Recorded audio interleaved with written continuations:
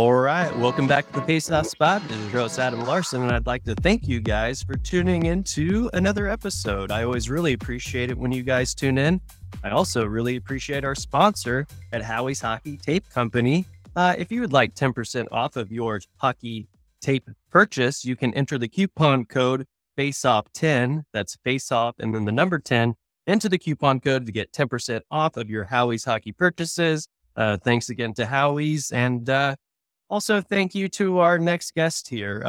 I know that I would say the majority of our guests come from the Dallas-Fort Worth area, but I've had plenty of people on from Tulsa and Oklahoma City. And I think it's really important to understand that a lot of the coaches from this area, they all know each other, and most of them have played, professional hockey at some point or another. And with me being an Oklahoman, being from Oklahoma, I kind of like to figure out what's going on in Oklahoma City, what's going on in Tulsa, who are these people that are there? And today we actually get to talk to somebody.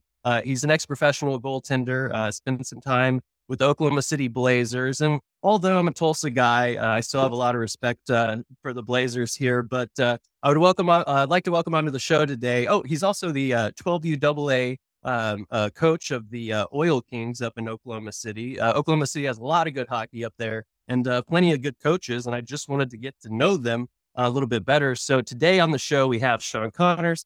Thank you, Sean, for coming on the show. Yeah, Adam, thanks a lot. Appreciate the invite, and big fan of the podcast. Hey, and I appreciate that, because when I actually reached out to you, I wasn't quite sure. I bug some people that have never heard the podcast or heard of the podcast, and sometimes I can still get them on, but it makes me feel like extra, like, yes, when somebody's like, hey, yeah, no, I've listened to them. I think it's great. And I would love to come on, and I'm excited about it. It just gives me a little bit of extra pep in my step for when we end up doing the episode. So I appreciate you for listening to some of the episodes. I know that you've had some of your ex-teammates / friends / fellow coaches. There have been some of those on the podcast. So we always appreciate it when people like yourself tune in. But anyway, this is your episode. This is not theirs. So we're going to start the show off the same way we start all of them off. And you have to tell everybody how you got involved in the sport of hockey. Might not necessarily been the first time that you touched the ice, but what got you involved? Sometimes it's family, sometimes it's just kind of a random ice rink sighting. But can you kind of walk us through how you got involved in the sport?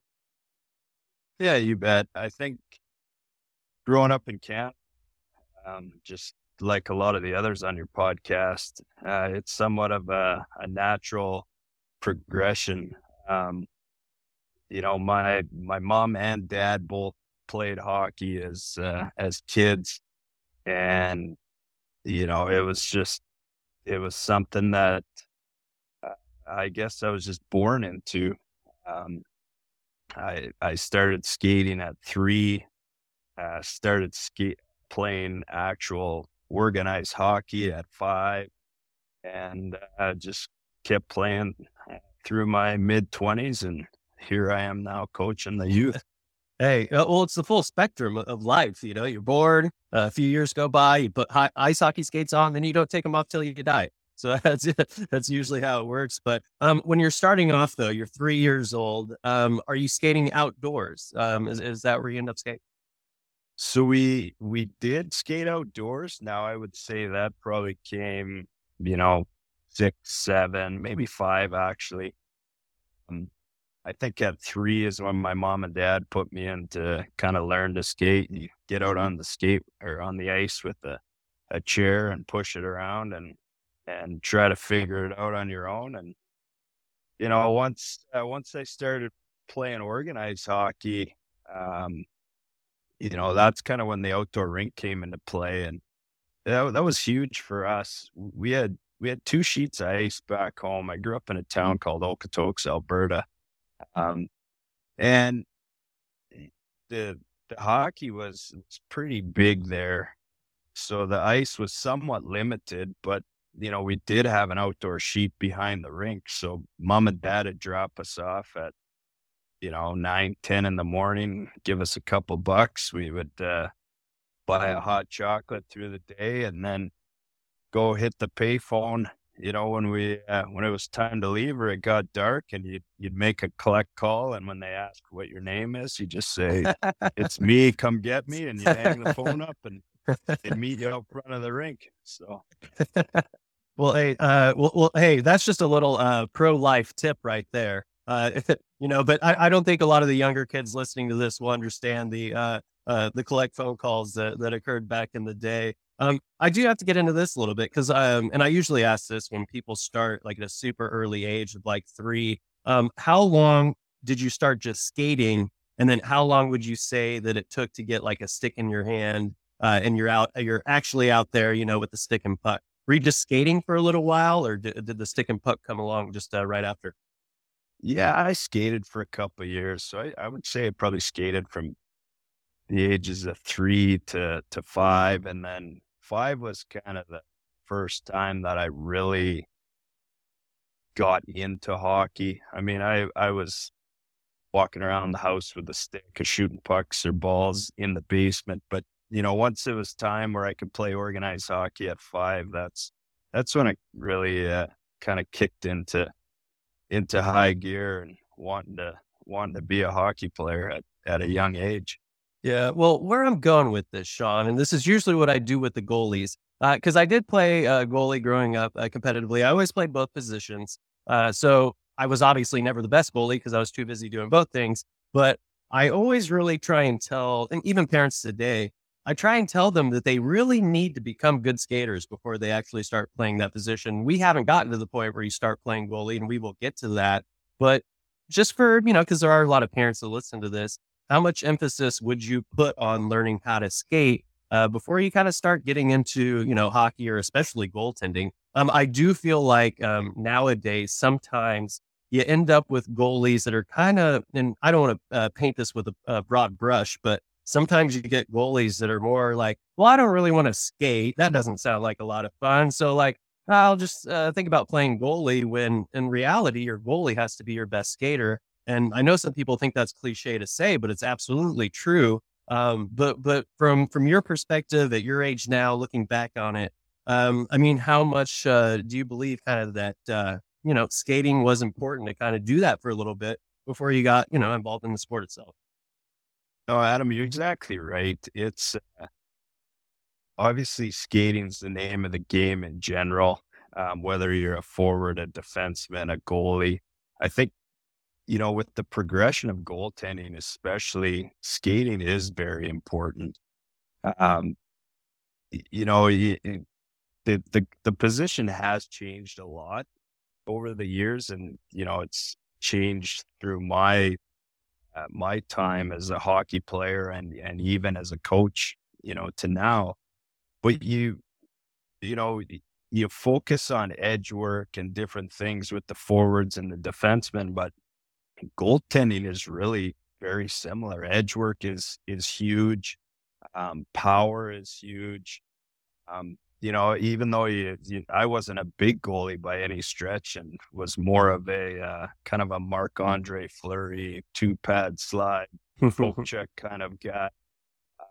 But even the big guys now who play deep in their net, they're still really good skaters, and they're when they push side to side, it's about power and quickness, and it is huge, and it's something that kids and kids particularly should put a huge focus on. But you'll see guys in the NHL still focusing on getting better at crease movements and different things like that.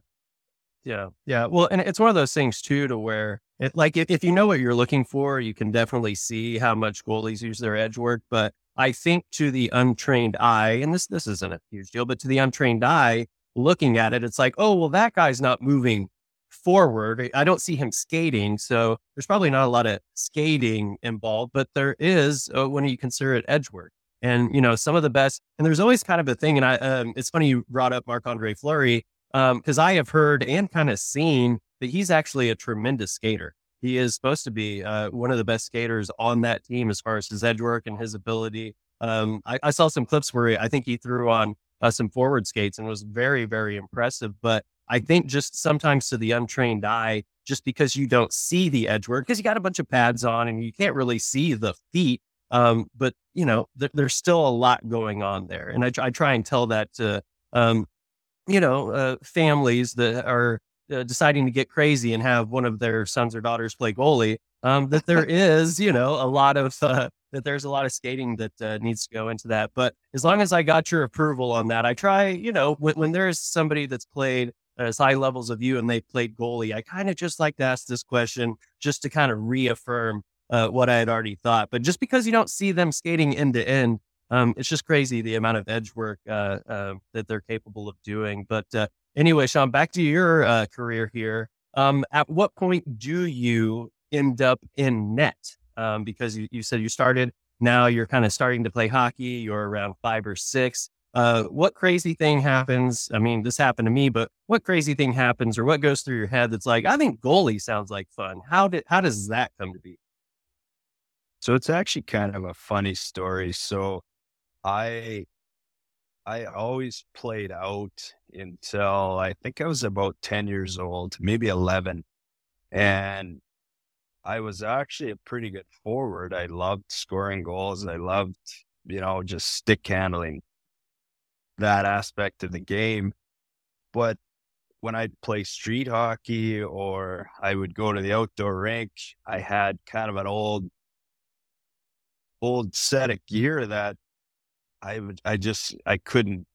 always had to have it on. And I just loved something about goaltending. As a kid, I can remember, watching the CBC Hockey Night in Canada every Saturday and just watching the goalies and mocking their moves. And so I think it was my second year of what we call it Adam or it was called Adam in Canada. So I think I was 11, 12-ish.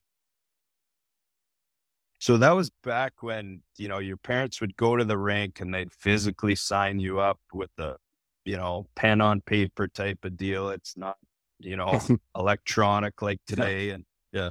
And my dad, before he left the house, he said, okay, what position do you want to play this year? And I kind of jokingly said, well, I'll be the goalie. And out the door he went, and in the door he came with a set of goalie gear. And he said, all right, here's your gear. The association, this is what they're giving you to use this year. And I said, whoa, wait a minute. Like, I wasn't really serious. And he said, well, no, you said you want to be the goalie. You're going to be the goalie. And that's where it started. So I had an old brown horsehair filled set of pads and probably different colored blocker and trapper. And I think I made it on the Adam B team that year, which I probably would have been on the A team if I was still playing out, but, embraced it.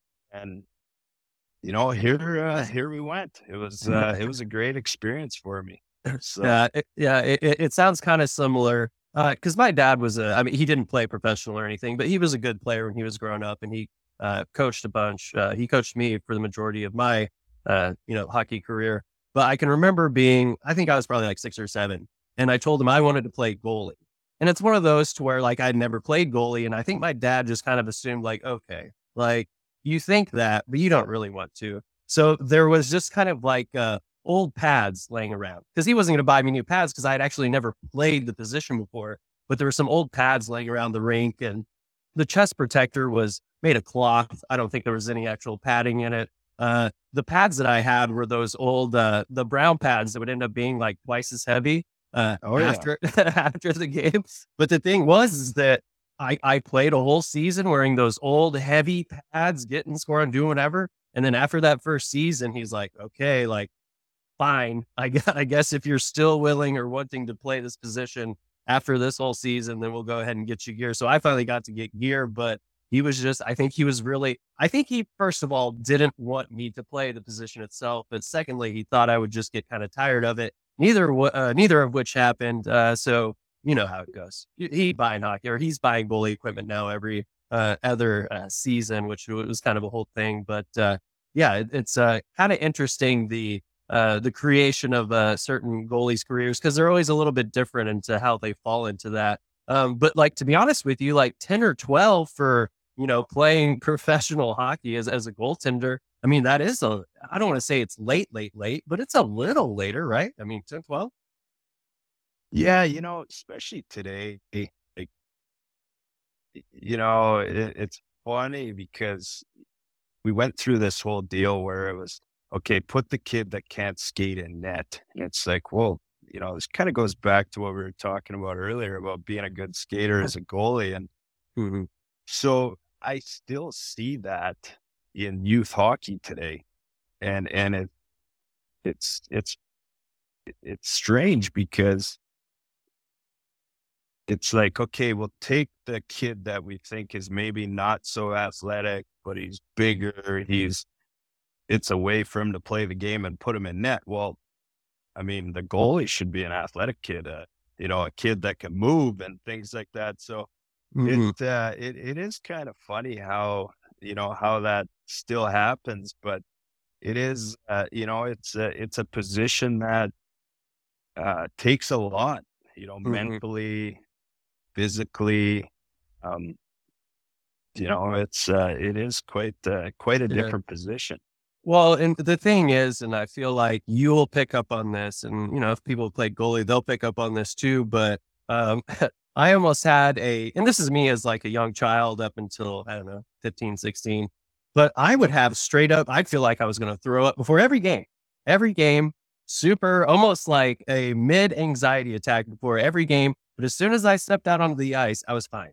I was much better. I just needed to kind of like work through those things, but like it was almost just like that, it's like, I might be the reason that we win this whole thing, or I might be the reason that we lose. Like, you really feel like you're a super important part of that whole machine of your team that's going on.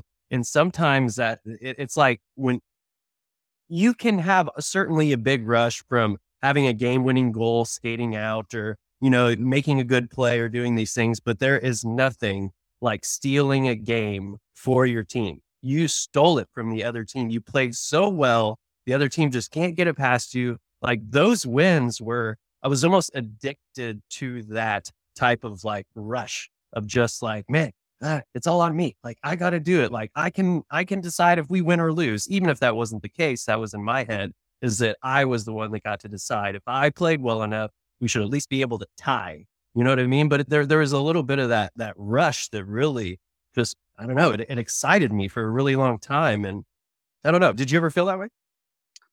Yeah, it's funny. So last week, my son and I are driving to the rink and we played a DSE team 2 weeks ago. And obviously for us in Oklahoma City playing a DSE team, we don't have the luxury of having, say, uh, an age specific team. So we have, half first years, half second years. Yep. Yep. So we always know, okay, we're going to play a Dallas Stars elite team. It's going to be a tough game. So the first game, my son had a decent game, but, wasn't on top. So I asked him, I said, what was the deal on that Saturday game? And he said, well, I was a little nervous. And I said, what do you mean you're nervous? And he said, well, we're playing DSC and I know some kids on that team and this and that. And I said, look, buddy, I said, those were the games that I loved to play, you know, all through, minor hockey and my Western Hockey League career and playing professional. It was a rush, and it was one of those things that you knew that you mattered. And, hockey is, you don't want it to be a 10-9 game, right? It's one of those things where you understand that you play a vital role in the success of the team. And I just, uh, as my career went on, I was probably maybe too relaxed before games. I was the guy that was, goofing off, maybe playing pool or hanging out in the somewhere else in the locker room till 15 minutes prior to game time. And then that's kind of when it switched on. But in those 15 minutes while I was getting dressed and then you're about to step on the ice, it wasn't so much anxiety, but it was just kind of like you said, that rush of, all right, it's about to happen. It's my turn. I've got to go out. I've got, be there for my teammates. I got to stop pucks, and that's all there is to it. Yeah. I have to, more than the other guy at the other end, and I got to make sure that we score one more than they do. So I fully understand the kind of rush factor behind it. Oh yeah, for sure. And one of the things I kind of picked up on, which I think is funny too, you're saying before the games you were calm and kind of doing whatever. It's been a while since I played goalie, but I've coached for the past probably 8 or 9 years in a row. But it's one of those things where now when I have goalies, I don't even, I try and leave them alone. If they're acting super serious, fine. Like it's almost like goalies kind of get, unless you have like a goalie coach that's like super intense or whatever, I feel like for the most part, it's like, I don't know, nobody understands goalies. So as long as they're playing well, just kind of let them, pregame do whatever works best for them. Like don't get in their way, which is a little bit different than like the rest of the team. You know what I mean? Like you don't have it. Because I don't want anybody to put any stressors on my goalie before the game. Like he can go and do whatever he wants to, really, for the most part. I'm being pretty open and honest about this because just the amount of responsibility and the amount of like mental toughness that it takes is like, look, like if doing a crossword puzzle before the game is what works best for you, you go ahead and just do that. If you want to go run laps, that's fine too. But it's like each goalie kind of has their own little mindset before the game. And as long as they're kind of in a competitive mindset during the game, before the game can kind of just be whatever. But it's like you'll have people like yourself and, you've obviously, played a high level pro, but then you'll have somebody else that might before a game who is a good goalie as well. They're, super serious or they're, meditating or they're, just in this like trance or whatever it is. But what's funny is that depending on the goalie, the result really doesn't change that much depending on whatever. So it's like, I feel like the goaltending position is very specific to all sorts of different mindsets. And it's like, you can't really just say like, no, you need to be focused before the game. Cause it's really just, it's so mental that no, it's like, what is going to prepare you as our goalie on this team, what's going to prepare you best, whatever that is. Like, the coaches, I feel like can kind of be a little bit standoffish about their goalies. Cause hey, I don't know. I can't get in your head. I don't know what's going on. Yeah. It's funny cause, you talk to people in the hockey world and they always say, oh, goalies are the weird guys. They're weird. They're pregame routines and this and that. And I think for years, I was the guy that was like, I'm not being the weird guy. So if you guys want to put me in that category, I'm not doing it. So I probably like overdid it to not be one of the weird goalies, I guess, if you will. And, and that was probably, and like, I just love the game. I love to have fun. I love the locker room, and I always found that if I took it too serious and just overthought it, that the result wasn't going to be what I wanted. And I did play with goalies that were different. Most of the goalies I played with were pretty straight and narrow, just, ordinary guys. I didn't play with a whole lot of what characters you would call the weird guys. Yeah. There was the few guys that you knew, okay, from this time to this time, let them be, and just don't talk to them. They're getting mentally prepared. Just let them be. Yeah. Well, and I don't know if you remember, he's been on the podcast before, and I think he played a little bit in Oklahoma City, but I don't know if it was when you were there. But I've had Rod Branch on the podcast before, and if you want to talk about like, he's just the funniest guy. Like, I don't think it's like outside, and I've never been in a locker room with them. I've never, played hockey at a professional level with them, but just, you think he's just the goofiest, funniest guy ever. But when he steps on the ice, it's like, man, this guy he just battles and just whatever. So I think sometimes you just kind of have to negate like, hey, if they're off the ice, just, yeah, whatever. Like it all really matters once they step on the ice there. But I found that to be the case, at least with him, when I spoke with him. Yeah, I think I played, but I might have played my first year in Oklahoma City against Rod because I know I played for sure at least 1 year against him because I stole one of his shootout moves.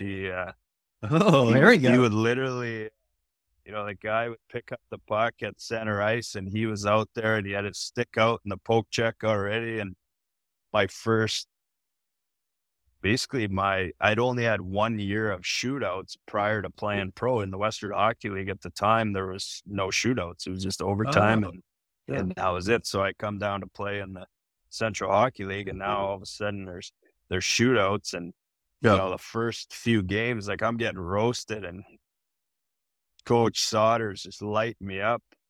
And so I thought, well, I mean, I might as well just play this like a defenseman. I saw this other guy do it. It worked for him. And Yeah. so here I was out with the poke check, wait for guys to come in and some works and some didn't. Yeah. Well, but the thing is that like, if you're out there, like kind of, teasing the poke check a little bit right off the beginning, it at least throws a little wrench in whatever they have going on in their head, at least because it's like at that point, they're far enough away to like, well, why is he presenting a poke check at this point? Like, I really feel like there can be some kind of like, you don't see him as much anymore, but like some small mind games, every once in a while. It's all, sometimes it's about mind games. No, that's right. And, like my goalie stick kind of evolved. Like I started with the little trigger finger where they cut a little area for my trigger finger So to you can fit. grab the And stick. then, yeah. And then Mhm. once I got into this like kind of obsession with poke checks, I got my pattern of my stick to be made as long as possible. So I think Sherwood or somebody was the provider of the sticks back then. The rep come through and I said, hey, whatever the maximum length I can have on this stick, that's what I want. And now I was gaining, another foot on my poke checks. Mhm. Which was unexpected by the people coming down on the, to shoot on you. Yeah, I mean, they're not Absolutely. expecting that extra foot. That's right. That's right. Well, especially, I mean, if you're thinking about that length doesn't really throw you off because it's kind of above you a little bit. You know what I mean? And it's not super heavy. So, yeah. See, that's smart. And it's funny, not to bring up Rod again, but he went through he spoke for like 10 minutes on like all the modifications he made on all of his equipment. And if it was just like, but he did the same thing you did when he's talking about cutting out that trigger finger. He's like, yeah, I Yeah. just cut that out. He said it allowed him to play the puck better and kind of just, do everything a little bit better. But it's funny how closely at this point it's like, oh yeah, you guys were all doing the same tricks, just trying to get an edge. But that's what you got to do. When you're playing against some of the best people in the world. But anyway, I do want to get to because we've been having great conversation, but I do kind of want to get back to your whole story here. But you're playing. At what point though does it get kind of competitive in juniors and uh, is there any kind of at that point, is there any kind of like, should I go do this? Or was it like, oh, like I'm absolutely good enough to go do this? Like, what is that transition from competitive hockey, we'll call it? How does that transition happen into juniors, which is, a level above competitive? Yeah. So my hockey kind of took off pretty quick. So I had my first year playing goalie. And I think actually that year we won the provincial championship. Um, and it was kind of a cool year because I got to play goalie one game and then got to play player the next game. So I was able to still kind of be the player that I wanted to be, but I could also be the goalie. The next year would have been my first year of Pee Wee. I played on the A team and we won another provincial championship. So it was like, okay, maybe I am all right at this. And then fast forward 2 years from that, now I'm trying out for the Bantam AAA team. Well, in my hometown, we didn't have AAA. I'm living 15 minutes south of Calgary, but due to zoning restrictions, I can't physically play in Calgary. So I try out for the team that I'm kind of zoned under, which is 15 minutes north of Calgary. So I go through the whole tryout process, and I'm the last goalie cut. So I thought, okay, cool. I mean, I'm kind of there, this is the AAA team. So I go back home, go to AA tryouts. All of a sudden I get cut. So I'm like, okay, well, I made it past all these other goalies that made the team this year. Now what? So the AA coach in Airdrie, Alberta, where the AAA team was, they called and said, hey, we heard you just got cut. Do you want to play AA hockey in Airdrie? So, my mom and dad were graciously enough to say, yeah, we'll drive you. I think it was a little bit out of the cards at first based on the fact that if I played AAA, there's other kids from town, so we could carpool and things like that. Now it's just mom or dad taking me. So they allowed me to play, and I played that year. The next year I played Bantam AAA. Then the next year I played Midget AAA. Was fortunate enough to win the Max Midget tournament in Calgary there, which is a pretty big deal. And then the next year I was in the Western Hockey League. So I played the first half of the year for the Calgary Hitmen, and the Hitmen had won the league championship the year before and were taking another run at it. And there was two 17-year-olds. I don't know, you might remember the other guy, Brent Cron. He had a little stint with Dallas there for a bit. Mm-hmm. He was, ranked really high in Central Scouting, and I was ranked, lower. And so I got traded at the trade deadline to Moose Jaw and spent a couple of years there, and then played a year in Medicine Hat for the Tigers. And then it got to my 20-year-old year where, you can only have 3 20-year-olds in the Western Hockey League per team. So, there's 6 of us guys at training camp. And, me and my roommate kind of figured we were probably the 2 guys that were out. My roommate was actually late Derek Bugard. Oh, wow. Yeah. Absolute. What a gem. What a great, everybody loves him from all the teams that he's played on. Just, anyway, just great hockey player. Great. Yeah. Yeah. So him and I were talking, and we were like, kind of see the writing on the wall. So I said, well, I'm going to go talk to the coach. So the coach was a new coach. It was actually Willie Desjardins. And so I went and talked to Willie, and I said, Willie, what's the deal here? I said, I have an opportunity to go play in Tulsa. So I had a buddy from home that was playing in Tulsa. I don't know if you remember Jamie Steer. Oh yeah. Jamie, Yep. Yeah. So Jamie he'd got me a contract there if I wanted it, so I could skip my 20-year-old year and just, kind of go get my pro career going. And so Willie said, yeah, you know what? We don't really know what the deal is right now. He said, you're honestly better off just going and doing that. So now I have about a month to kill, and, prior to the Central Hockey League tryout start. And so I went to Kindersley, Saskatchewan, where my mom grew up, and was just skating with the junior A team there. And the coach, kept bugging me about staying there. And finally he said, look, I know the coach in Oklahoma City. He said, they got this brand new arena and blah, blah, blah. I just kind of went on and on about it. And he said, I guarantee I can get you a contract there next year. He said, just, play one more year junior. And so I decided to stay. I was fortunate enough to live with my aunt and uncle there for the year. So that was my billet family. So that was, obviously a cool experience for me. And so it was kind of an odd year. So my team loses out in the first round of playoffs. A teammate of mine and myself drive down to Oklahoma City. We're now joining the Blazers for, their playoff run. So we drive to the Tulsa Convention Center, meet the team, watch, Oklahoma City play Tulsa, follow the bus back to Tulsa. Now we're getting ready for the round of playoffs.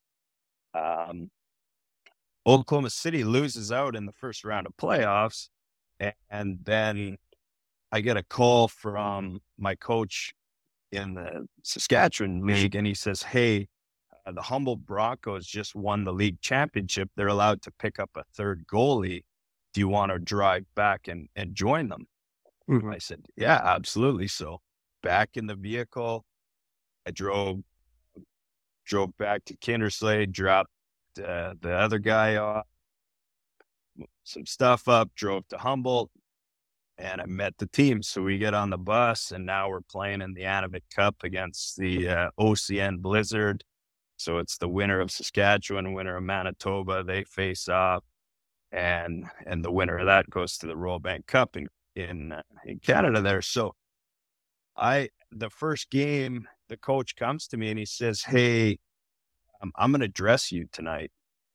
And I looked at him probably like he had about 3 eyeballs, and because you're the third goalie. Yeah, I didn't get the team there. My team lost in the first round. He said, no, the guys want you, you're going to dress. He said, I'll play the other guy, but we want you on the bench.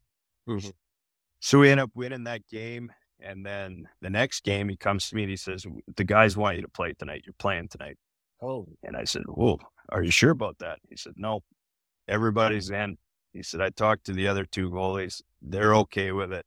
They just want to win, which was really cool. Like, he was probably 2 of the best guys that I've ever had the opportunity to play with. Obviously, it was a short, period of time, but just 2 guys that just wanted to win. Mm-hmm. And so I played, we won. I think we went back to Humboldt.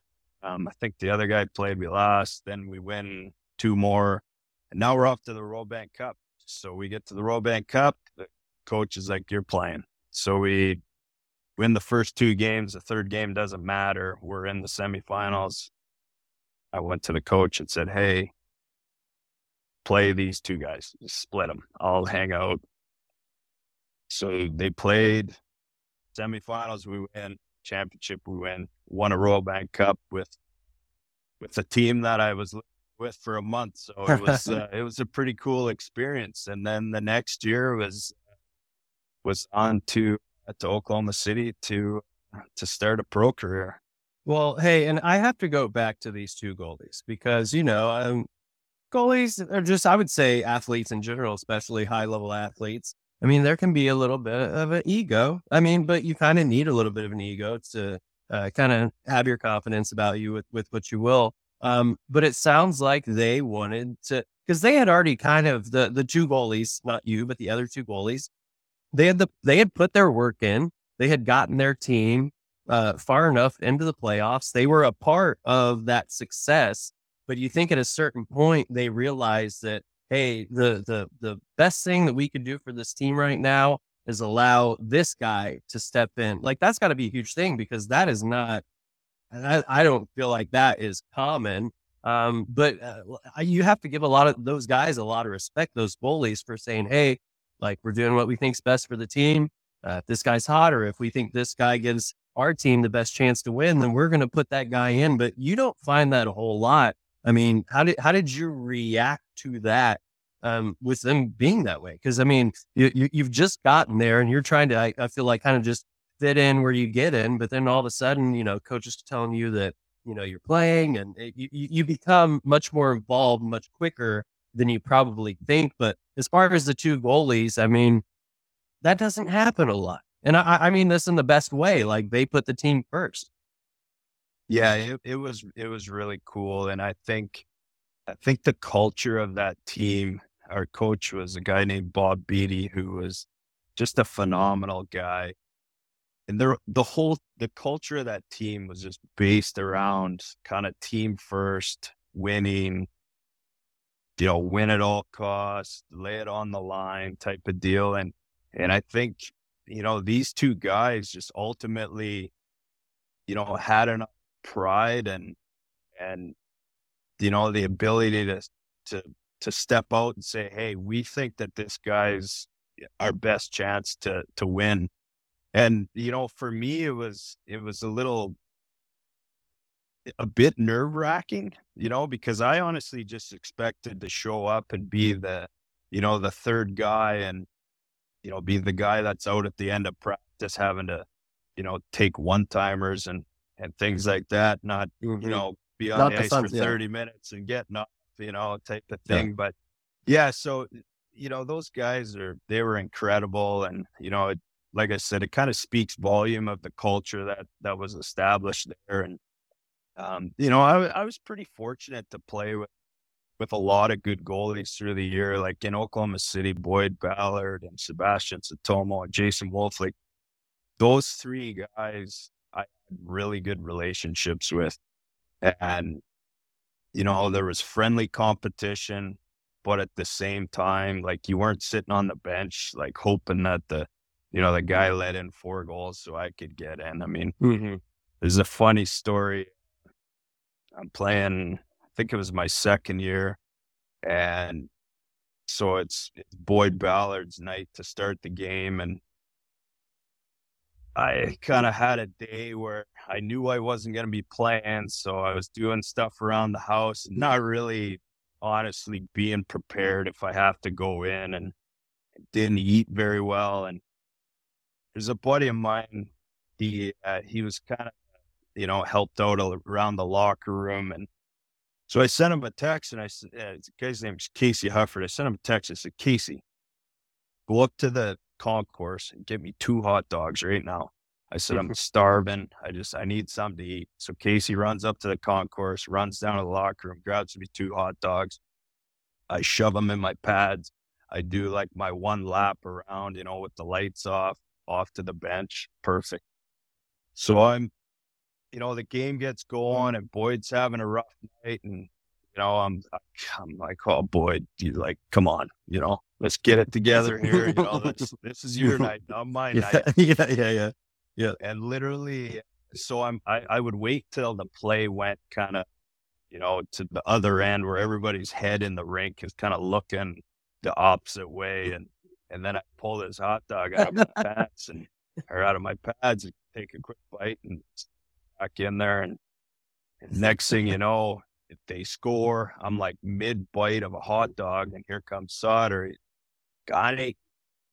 Get in there. And so I'm waiting for the bench to stop looking at me so I can dig hot dog wrappers and whatnot out of my pads and, stuff them in the bench. And here I go into the game, eating a couple hot dogs and pretty much zero preparation for the day. Well, the funny thing is though, is because I'm imagining, because, you're at the end of the bench, right? Correct. So if the play is going to the opposite side, everybody on your bench is looking that direct. You are the furthest. Nobody can see you unless there's like an equipment manager or somebody to your right side. Nobody can see you. So it's just like, I'm just imagining it in my head. And I think it's absolutely hilarious. I think it's just because nobody on the bench is going to like look to the right randomly, but, no, that's right. But okay. But then, you get in there and how does the story end? Yeah. If you can remember, I know it's a long time ago. I mean, I probably went in and probably had a subpar performance as well. And probably took half of the chewing in the locker room after, and, probably got the old, is this, their goalie outplayed ours. Deal from coach. Is Sauter the coach here? Yeah. I played all my years for Doug. Yeah. So the interesting thing is because, I'm from Tulsa, but it's one of those things where you kind of have like an appreciation for Oklahoma City. It's like, I always knew who Oklahoma City's like players were. And like, I was well aware because the whole rivalry and everything, but like nothing but respect for that guy. I mean, he is kind of our, I feel like he's kind of our Gary Younger a little bit, who's also been on the podcast, and you can check him out on episode, I can't remember what it is, but he's been on here too. But it is one of those things where I feel like he was our guy that's just like, just super respected. And I'm assuming he's still respected. I don't know if he still lives in Oklahoma City or not, but what was it like? I mean, playing for him, because I've heard a lot of the same things about him that I did Gary, that, just players love him, but he holds you accountable. But at the end of the day, like, players, coach, and just all around a good guy. Yeah, Doug was about as old school as it got. I was, I come down to Oklahoma City and we're playing at the time. It was called the Ford Center. It's just beautiful rink. And we go out on the ice for the first practice and here comes Doug with a pair of roping gloves, cowboy hat, blue jeans, and his tracksuit coat. And I'm looking around and I'm like, this can't be this is there's no way this is happening. Like, this is professional hockey. That's our coach. And but you know what? The guy, so he was hard on us. Um, but he just tried to push you, right? And he Hmm. was like the old school push you, kind of beat you down to get you Yep. motivated to work harder and this and that. But at the end of the day, away from the rink, like, the guy would do anything for you. Like, he's got a Hmm. heart of gold. And, that's why he's such an icon here, with his community involvement was incredible.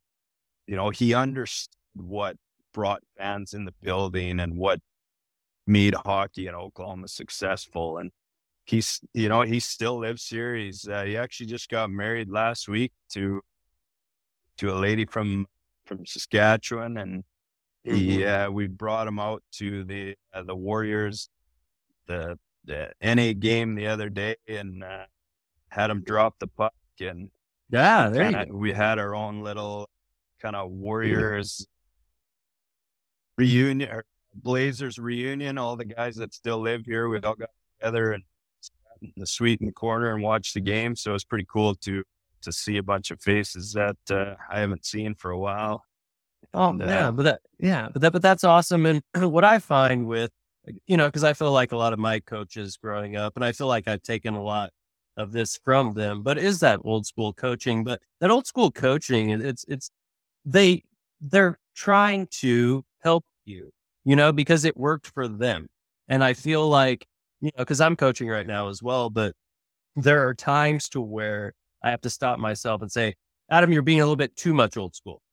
Like, these kids are a little bit more removed. Like, coaching I feel like, is a little bit different than it was when I was growing up and possibly when you were growing up. But, I found success from my coaches growing up, of the ones that were a little bit old school and maybe a little bit harder and had a certain, I don't know, they just had a certain level that you needed to reach. And if you didn't, that was on you. It wasn't on them. It's like, whereas I feel like now, and you're coaching now, but now things are a little bit different. You kind of have to, and I'm not saying this is a bad thing, but you kind of have to be a little bit more, uh, or less kind of strict, and every coach kind of has their thing. But I found success being coached the old school way. So it's one of those things to where sometimes you can look at old school coaches and say, oh, they're a little rough or a little tough. But at the end of the day, they're doing it because they think that that is going to make their team the best and you're going to get the most out of it. Whether or not that type of coaching can sustain for long periods of time, I'm not quite sure. But at the end of the day, like, I think I still to this day understand kind of that accountability. I'm not here to be your friend. I'm here to kind of just make you a good hockey player and this and that. And things have changed a little bit, but I can certainly still respect. And I feel like it's going away a little bit too fast. And I kind of respect maybe a little bit more of the old school capacity being involved in the game. I'm not going to say that kids are soft these days, but the game's changed a lot. We'll put it this way. In the way that I have kids saying things to me that I would have never said in a million years to any of my coaches. You know what I mean? oh yeah, And times are a little bit different, but I still get caught. I get caught off guard every once in a while, and I'm like, "What year is this? I would have never." And it's one of those things. And I'm not saying disrespect or whatever, but it's just the game's changed and all of that. But with you coaching now, how do you kind of fall into that? Do you feel like you're an old school guy? Do you kind of fall in between? How are you as a coach now that you're coaching? Yeah, I would say when I started coaching, I was like straight up old school. Um, I'm still a demanding coach. So Hmm. the biggest thing for me is getting the kids to understand the life skills that come along with this game. Not everybody can play in the NHL. Not everybody can play Division 1 hockey or major junior or whatever it is. So this game, more so than most, can teach you a ton of life skills, right? And obviously effort and attitude. Those are my two biggest things, right? So I just want kids to understand, like, number one, okay, we're gonna put in the effort. You put in the effort in this game is gonna give it back in different aspects of life.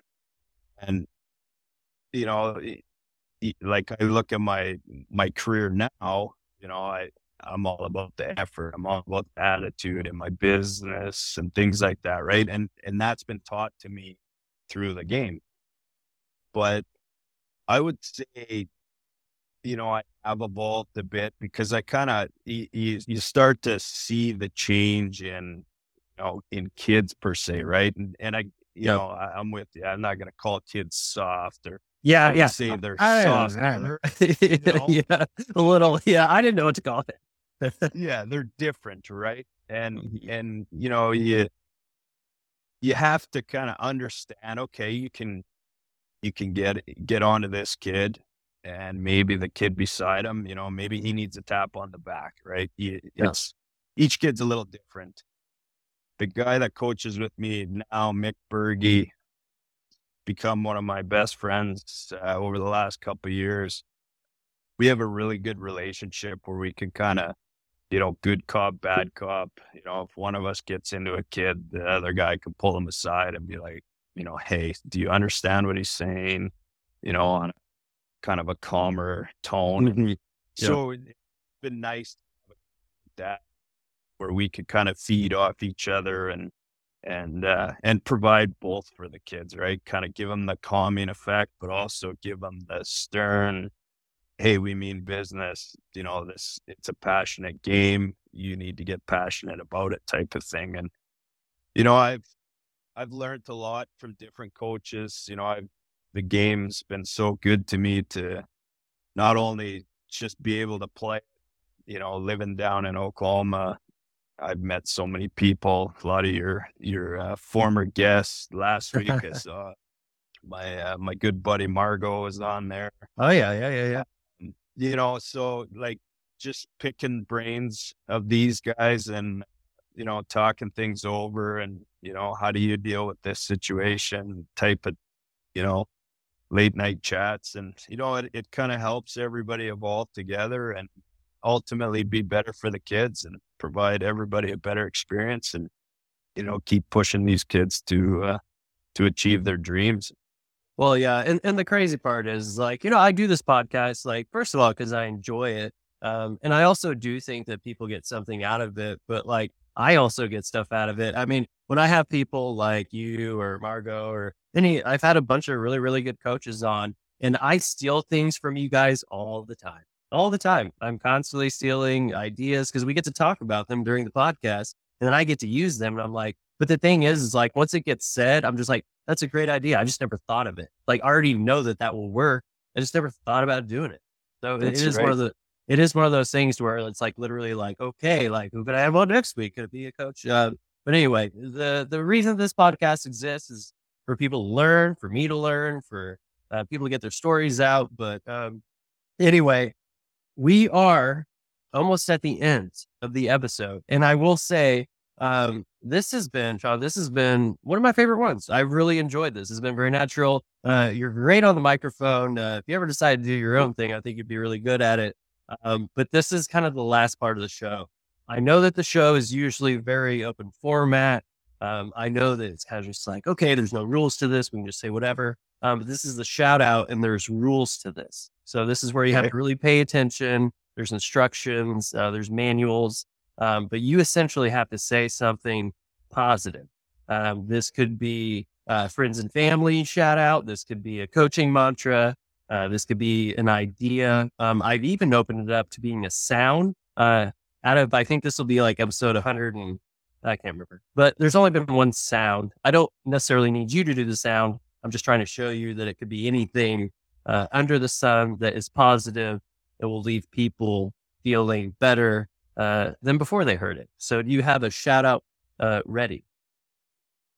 Yeah, I would say my shout out probably goes to my mom. You know, like I said, this game has given me so much, and my mom was kind of the driving force in the background of not necessarily pushing me, but being that support that was always there, and good game, bad game, just the smiling face, the hug, just that support factor throughout my hockey. And she was the one that would call me after every game, whether it was playing junior hockey or playing professional. She wanted to know what happened. She listened to every game, either listened to it, watched it, but she wanted to know the details, what happened here. And it was just, it was a great sounding board for me. It was just somebody that I knew that was always in my corner and provided me that support, so I would say my mom, and probably if I had to do one more, I'd say my wife. I mean, being a hockey director here, a coach, being a professional hockey player, it was, there's a lot of long days, and, my wife just kind of takes care of the crew here with, we got 3 kids, and she's the scheduler. She gets us on to everywhere, and, kind of keeps the ball rolling in the family. So I would just big shout out to my mom and my wife, Christy. Well, I think those are both wonderful shout outs. And I forgot who it was, but a couple weeks ago, we kind of dove into, if you can find somebody, because you're busy, obviously, with all the hockey that you have going on, plus 3 kids, you have a full family. But it's almost like, I feel like anytime you make it to a place, because, they might say, hey, like Sean, he's made it here, da, da, da, da. But that may not have happened had you not had the support of the people around you. But, sometimes the people that see your success only see your success, and sometimes don't see the people that helped you get there. And I feel like that's why the shout out is a good thing. But it's also why there's just like a special place in heaven for the people that have to deal with busy hockey coaches, players, any of that stuff. Because it was funny when you were talking about your mom calling you and wanting kind of the extra detail, because she was probably just as much a part of this whole journey as you were, you know what I mean? And Absolutely. It's almost like she wants to still be a part of it and saying like, okay, like I'm still here. I might not be driving you to practice at, 9:00 at night or 6 a.m. in the morning, but I'm still a part of this. I'm not just going to stop being a part of this just because you got a driver's license and played pro hockey. You know what I mean? Like, I am still just invested in this, just as much as you are. So it's really cool to see that. And especially, this isn't my shout out, but shout out just for goalie parents. I mean, goalie parents, geez, the amount of stress that they have to go through sometimes. I always make this joke that I can find the goalie parents anywhere. They're the ones that are on the opposite side of all the other parents, and they're behind the net, and they're usually stressed out until the end of the game, and they give the biggest yell or yelp in the world for the wins. But yeah, shout out to goalie parents for sure. Am I right? Yes, I would agree with that. You can definitely spot the goalie parents. Usually they're kind of doing the 2-foot shuffle like a kid at a 8th grade dance, trying to figure it out for the first time. That nervous kind of side to side shuffle, and no, my son, I could tell you today, if I got in the vehicle and said, do you want to play goalie today? He would change in a heartbeat. I can't bring myself to do it. I don't think my wife could bring herself to go through that again after watching me. And Yeah. Yeah. So Yeah. She's yeah, doing double time now. She's like, I have to do this again. Like, and now we just reset the whole thing, and I'm going to have to be doing this for another 10 years or however long it ends up being. But yes, that's why the women around us play a huge role in this. But I still have to give my shout out. I haven't done my shout. So I have to do right. mine. Okay. So here's my shout out. So Spotify does this thing at the end of the year. A lot of people post their things about like, oh, I've listened to this person or this podcast or this whatever. And I'm going to take a moment, and I'm still humble. I'm a humble guy, but they gave me some stats. And I do not look at a lot of the stats. I don't think it's really that important. It doesn't really change like what it is I'm going to do. Like I do this because I like it and I feel like other people like it. And that's why I'm going to continue to do it. But the cool thing is when you see the stats and you're like, oh, I talk for how many minutes, and whether or not people listen to it or not is whatever. But it said in the year of 2022, I had spoken, or my guests have spoken, for over 2,000 minutes. And that's just in 22, which is really cool. And it also gave me another stat, and I'm choosing to believe this, but it's from like 8 different countries. This podcast is kind of one of those things. And a lot of people have things like this in their life that they just kind of do every day or every week or every month. And then it goes on for a while. And then they kind of like take a moment and they look back at where they started and they're like, oh, like that was a long time ago. Like I had no idea if you were to tell me that had happened, but it's just because that this is something that is fun and I enjoy, and it makes it easier to do. But I guess my shout out is for progressing to the point to where you can look back at where you started and you get confused and you don't know what happened because it was that long ago. And there have been so many great things that had happened in between, but you're just doing it because you enjoy doing it and because you think it's useful. And anyway, is the shout out for me? I've never done a shout out just for me, but I feel like that's what this just was. Yeah, my shout out's for the podcast. I've never done this before. Okay. This is the shout out. The shout out is for the podcast. And I guess it's for Spotify for putting up the numbers of the things. But anyway, I'm just going to be proud of myself, and I'm going to be proud of my partner, Matt Taylor, who does a lot of work behind the scenes, even though you don't hear from him. He's editing these episodes. He's putting these out. He runs the website. He does all the things. So shout out to him too. But every once in a while, through your path to wherever you're kind of trying to get to, it's important to look at where you came from. And I don't know, I'm just really proud of where the podcast is. So anyway, this is a very selfish shout out for the podcast itself. And yeah, this is just where we're at. But Sean, thank you so much for coming on the show. My mother still lives in Oklahoma. She actually lives in Oklahoma City. I'm planning on coming up around the holidays. I know that you and some of the boys that I've had on before still live up there. It would be great to actually see you guys in person. Absolutely. I will say my 12U team went up for the Oklahoma Hockey Day, I believe it was called. Oh, yeah. Yeah. So it was, I believe, the inaugural game for the junior team, the Warriors. We came up and we played your 12U team, which is very good.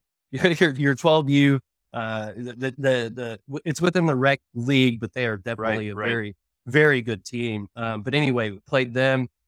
We lost by quite a few, but anyway, I was really, it's one of those things to where I was really happy to see because I love Oklahoma hockey. I'm from Oklahoma. I'm an Oklahoman. I live in Texas now, but I'm an Oklahoman. And I will tell people that.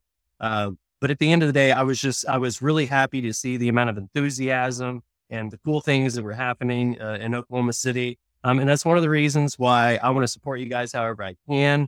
You guys have, because I know a lot of you coaches, professionally, and there's just so many good coaches up in the Oklahoma City region. And anyway, so my second shout out is for Oklahoma City and the coaches of Oklahoma City. And I wish you guys nothing but the best.